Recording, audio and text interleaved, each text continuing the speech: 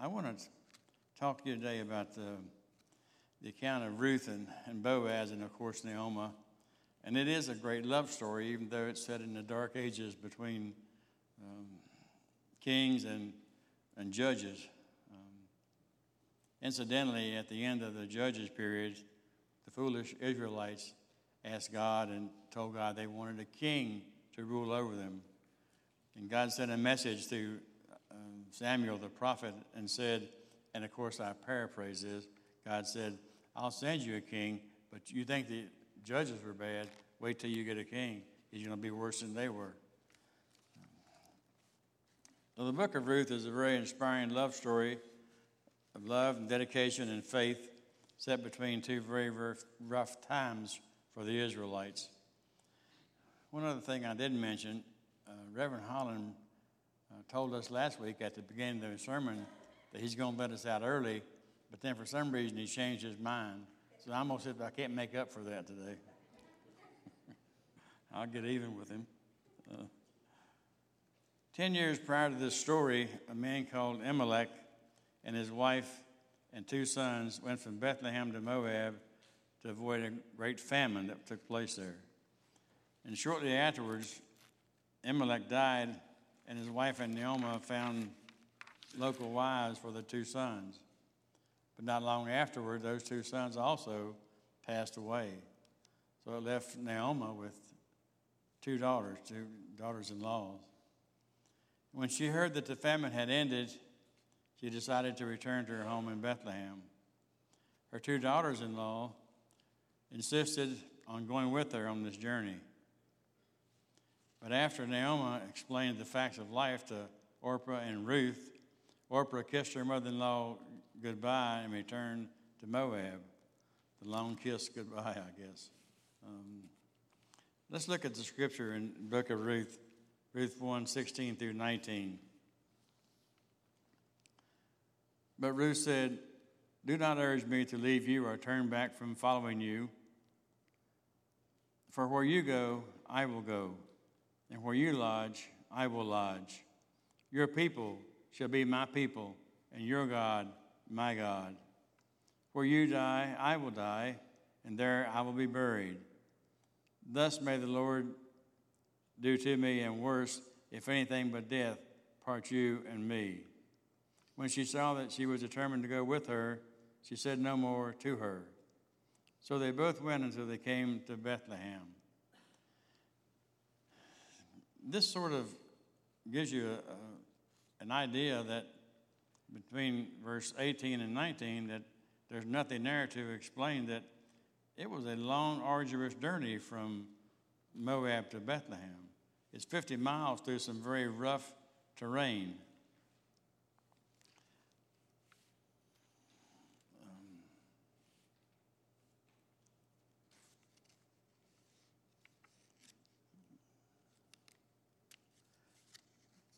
But as they journeyed through this terrain, you remember the story about the Good Samaritan, how the man was on the road to Jericho and was robbed and beaten and left to die on the roadside. Well, this is the kind of thing that these 2 women were going to face when they journeyed from Moab to Bethlehem. Here are 2 women on the road of very rough terrain, 50 miles to go through. They faced bandits and snakes and an assortment of dangerous animals along the way. And these 2 ladies were walking all the way. The only way they had to go was to walk, wearing sandals and dresses or whatever they wore in those days. And I can tell you a little bit about what it's like to be barefooted on rough roads. When I was growing up as a young man in Rich Valley, Virginia, and if you don't know where Rich Valley is, I'm going to tell you. You know where Hungry Mother State Park is? Well, across that mountain from the park is Rich Valley. And across the mountain from there, you get into Tazewell, and that's where our new pastor's wife is from Tazewell. At any rate, during the summer, we always went barefooted. We didn't have any paved roads. They were all gravel roads. And barefooted on those kind of roads would cause you to have stone bruises. And if you've never had one, I can tell you, they're painful. It hurts. So this was the kind of thing that these two women were facing when they traveled on this journey to Bethlehem. And I just wanted you to have a little insight about what it was like to go that far in those days. I believe that Naomi spent a lot of time on this journey to instruct Ruth on the things that she needed to know to become a Jewish woman, and there was a lot. Ruth is a Moabite practicing a very different religion from being a Jewish woman. And let's look at what happened when they finally get to their destination in Bethlehem. And when they come to Bethlehem, all the city stirred because of them, and the women said, "Is this Naomi?" She said to them, "Do not call me Naomi, call me Myra, for the Almighty has dealt very bitterly with me." She asked them to call her by a different name because Naomi means pleasant in the Hebrew, and Myra means bitter. And Naomi has become very bitter because of what's happened to her in life. And she's going to launch into a pity party about how once she had everything. She had a nice home and 2 sons and a husband, and now she has nothing because the Lord has dealt bitterly with her. On the other hand, Ruth went to work in the grain field for Boaz. Boaz turned out to be her kinsman redeemer, and some of the other workers in the field told Boaz what a hard worker Ruth had been, and she gained his favor right away. Boaz began to show Ruth favor and kindness, and I believe at this point that Boaz began to fall in love with Ruth. Now, you all know this story. You've read it and heard it many times before, and you know about Ruth and Boaz, how he did redeem her. He instructed the other workers to favor her by making it easier for her to collect grain from the field. He told them to purposely drop grain and leave grain behind so Ruth could glean it from the fields. It was a difficult time for both Ruth and Naomi.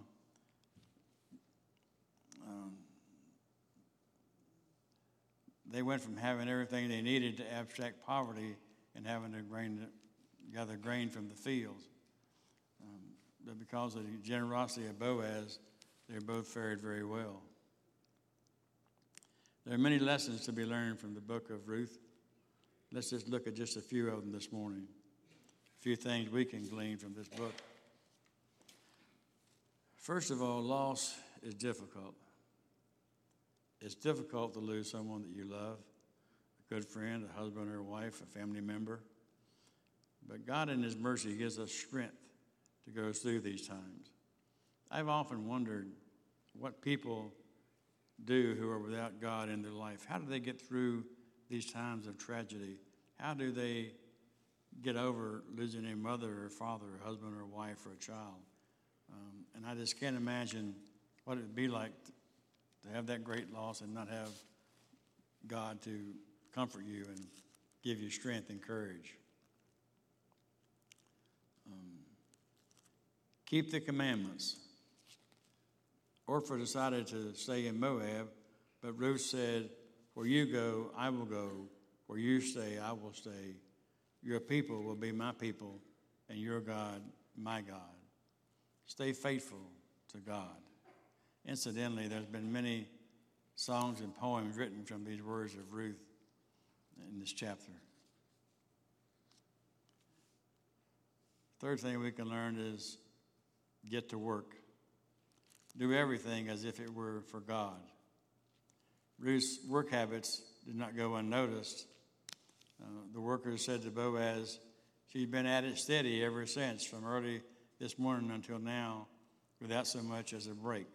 Ruth was a hard worker. Good work habits are being a tribute to your life. Character matters. Boaz had been told how devoted Ruth had been to Naomi. Boaz said to her, "All that you have done for your mother-in-law after the death of your husband has been fully reported to me, and how you left your father and your mother and the land of your birth and came to a people you did not previously know." People in the community know about your character. They might know about what kind of a character you are. Do you believe that people in your community, in your neighborhood, do you believe that they talk about you? Do you believe that they know whether or not you go to church? And do you believe that they know how you act outside of church? And do you believe that they form all sorts of opinions about you? Character matters. The things that you do in your life matter. How you treat people in your daily life matters.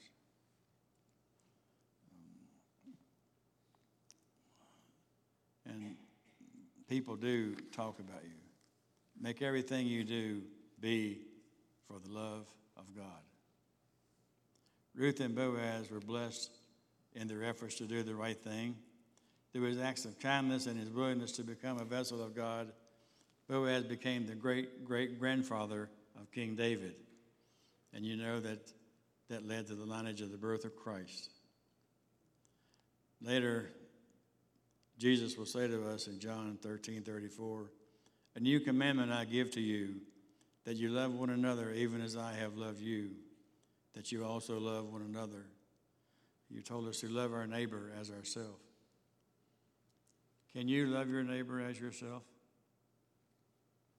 I would suggest to you, if you have a good neighbor who never throws anything on your side of the fence, who never blows his leaves in your yard, who never lets his grass fall into your side of the yard, if you have a good neighbor that does everything that you want him to do, it's easy to love your neighbor.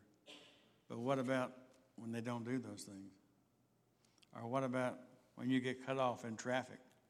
Do you love that person that cut you off? Or do you lose your witness and give him all sorts of sign language and call him all sorts of names?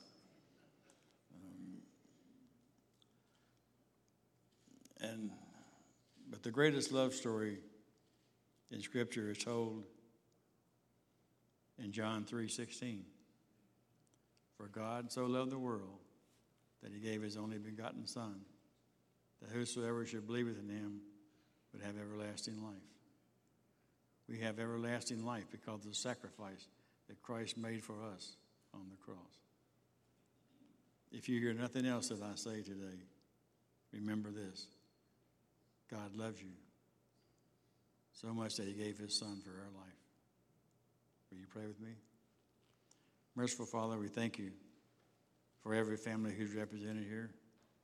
We thank you, Lord, for each person who's came out in the damp morning to hear your word, Lord, to attend this service.